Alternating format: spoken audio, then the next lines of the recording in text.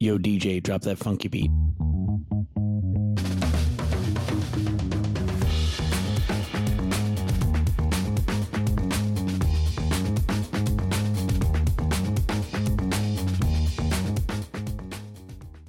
Hello, and welcome back to the Automox CISO IT Podcast. I'm your host, Jason Kikta, and I'm the CISO here at Automox. Today, we're going to talk about top ways the CISOs advocate for automation maturity. And this is a subject that's near and dear to my heart because I think it's often overlooked by security professionals and IT professionals just how much this can do to really improve your security game. Not to mention, obviously, fantastic IT outcomes come from adopting automation and increasing its use throughout your organization. But there's some really important security imperatives that can be met as well. So let's dive right into it. The first thing that I would say is, when you break down security, as we've talked about on previous podcasts, when you break down security to its most straightforward elements, like what are you really talking about? You're really talking about, finding anomalies in your network, so it's that anomaly detection, and then tuning is the art of weeding out the false positives so that, you can find that true positive. And then obviously you have to respond to it and mitigate it and so on and so forth. But, that detection piece is really, really critical on the front end. And I think that sometimes it's easy to overlook how much of that, can really challenge your security posture because, if you're struggling with a lot of false positives, if you're having trouble finding the signal in the noise and weeding out the things that you don't care about so you can get to the things that you do, that's really going to impact your security team's ability to find out what's going on and do something about it in a timely manner, right? Most intrusions that I've seen can be stopped in the early stages with really good detection. But, the challenge is computers are largely deterministic machines. There are obviously things like AI models are a bit more stochastic, but, computers are deterministic, meaning given a specified set of inputs, you're going to get a, pretty reliably solid set of outputs. But humans, we add a little more chaos into the mix, right? Both from the aspect of, hey, humans program computers, we design computers, we make mistakes in there, and there are ways and techniques that hardware manufacturers and software vendors try to minimize those. But the single biggest noise point on any network is going to be your users. Your users generate a lot of noise. Your users generate a lot of anomalous signals that you're going to pick up on in the course of every business day. And anyone who's ever done any level of detection engineering will not only agree, but probably give you their own personal soliloquy on just how challenging this can be.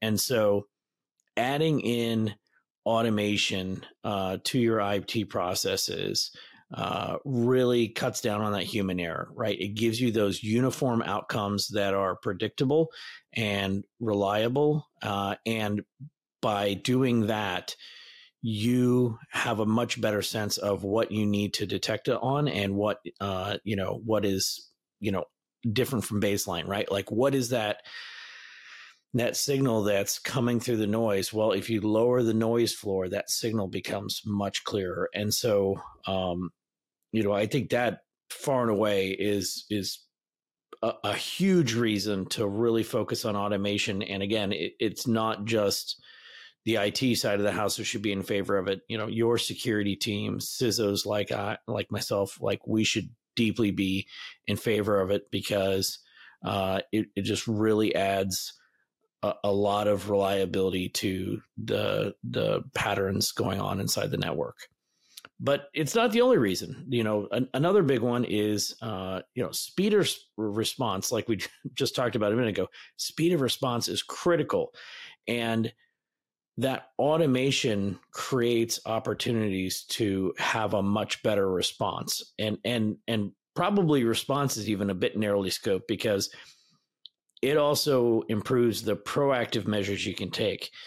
I think when I look back at how security has changed over the last several years, really even like just the last 3 years alone, it's a much different landscape. It is a different landscape than it was even just 3 years ago. But the speed and scope and impact of follow-on actions of these mass exploitation events has just really, really ramped up, right? And I think, it's something that the internet's really had a long history with, right? If you think about worms, obviously going back to the Morris worm and I think 1981, early 80s, that was a pivotal. I want to call it a pivotal, like watershed moment for the internet, but part of me feels like maybe that's not the right approach because I'm not sure that we learned any fantastic lessons out of it. But, when you look back at the worms 20 years ago that spread across the internet when most of the populace was on the internet for the first time or still in our early days, it was mind blowing how much around the turn of the millennium, how much damage could be caused by these worms of, Code Red, Nimda, I Love You, Anna Kournikova. Like those are seared into my memory trying to respond to, those worms spreading across the internet. And I think they got everyone's attention. And then obviously later on, things like NotPetya and WannaCry brought it back into our consciousness. But, self-propagating worms still remain the exception rather than the rule when we talk about mass exploitation. And most of the time, what we're talking about is being able to take an exploit, turn it around rapidly and weaponize it, and then fire it off against a, large number of viable targets. And probably the best in the world today still remains crypto miners. They're just so very fast, but, honestly, when they get into your network, it's almost a help because you can be sure that state actors and ransomware actors aren't far behind, and none of them are going to tolerate being co-located with a crypto miner. And so if that's all you got, pay the bill, be happy, and move on. But we've had these events, Log4j being like the most dramatic, but they just keep happening again and again, where there is some recently breaking vulnerability that is undergoing mass public exploitation, and your ability to identify vulnerable nodes in your network, especially on the public facing side, but even internal as well, because, it's not like that will, a perimeter will keep them out forever. You got to be able to find that, and you got to be able to respond quickly. And so things like proactively patching, proactively changing configurations to either mitigate it or make yourself less vulnerable, those are extremely important and cannot be understated with their security impact. But I think it also gives you, using automation, it gives you those opportunities on the response side as well, right? The post-incident or mid-incident response. If you have automated processes, you can really do some innovative things with your security response. Back in my time in the Marine Corps, when I was on active duty and at Cyber Command, we did this exercise, and we wrote up the scenario and just had this really, really detailed scenario. And we were going to, we sat down and basically did essentially a table read, right? Where, okay, we have a scenario and we're going to go through all of the exercise injects. And here's what we're going to inject at this point. These are going to be time-based. These are going to be conditions-based. And talking about how the network defenders that we were training, how we wanted them to think about their security posture and how we wanted them to, detect and respond.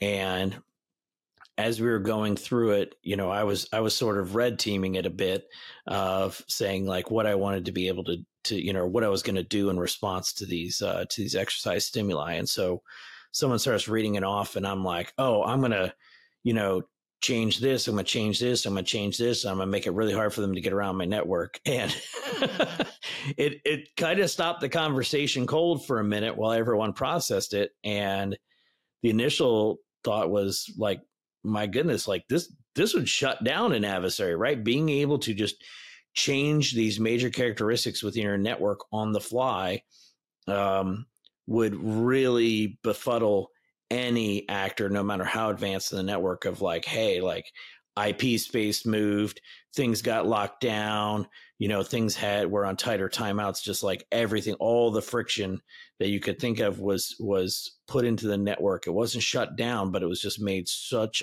a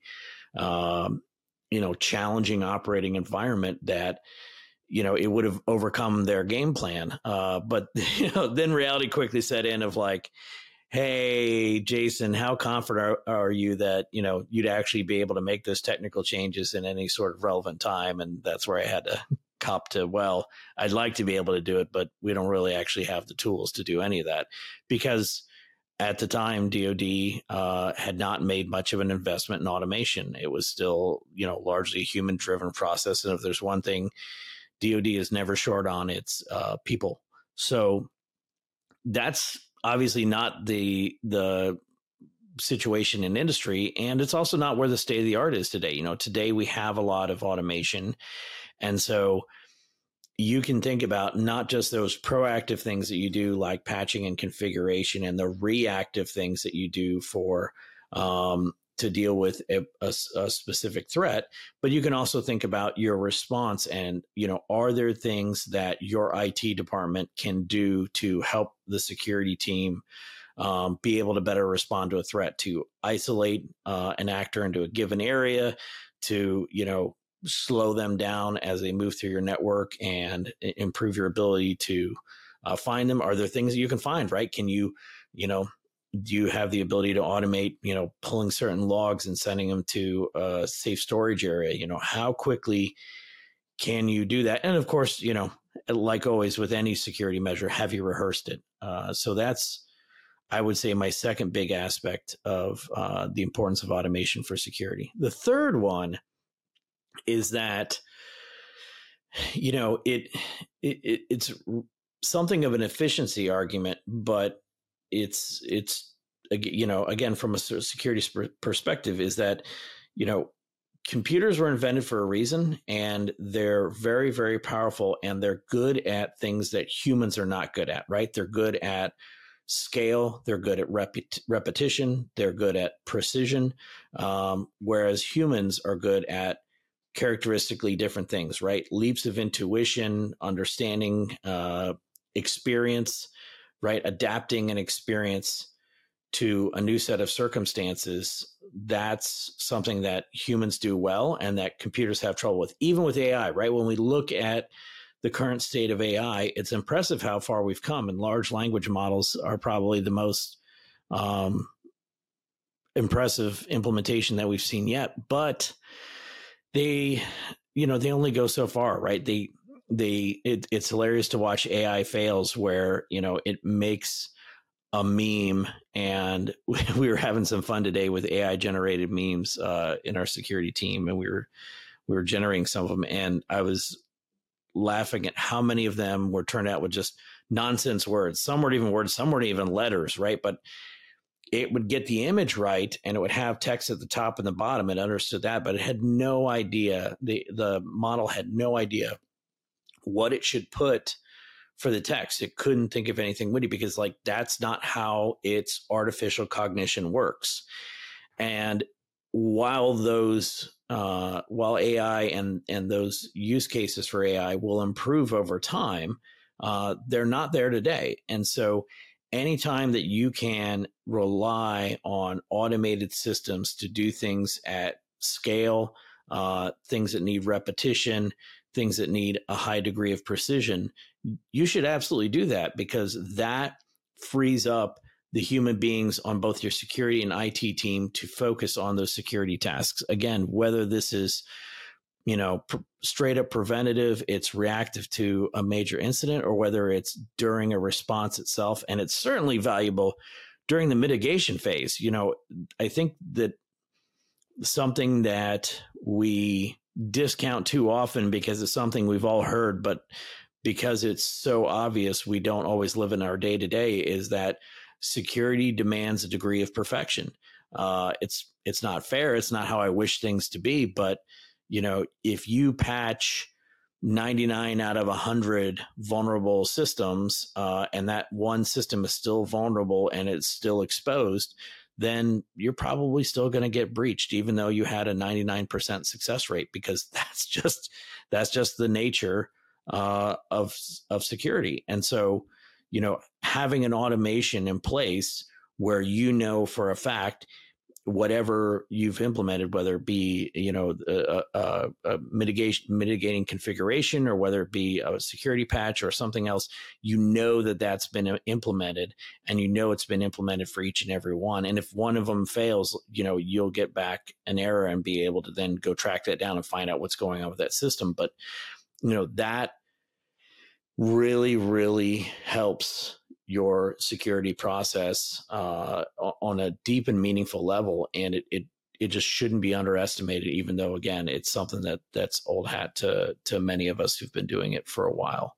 So anyhow, that's my pitch as a CISO to all of you on why you should, really take automation and having a mature approach, an organizational approach to automation very seriously. I hope you have all enjoyed it, and I will see you next time. Stay safe out there on the internet.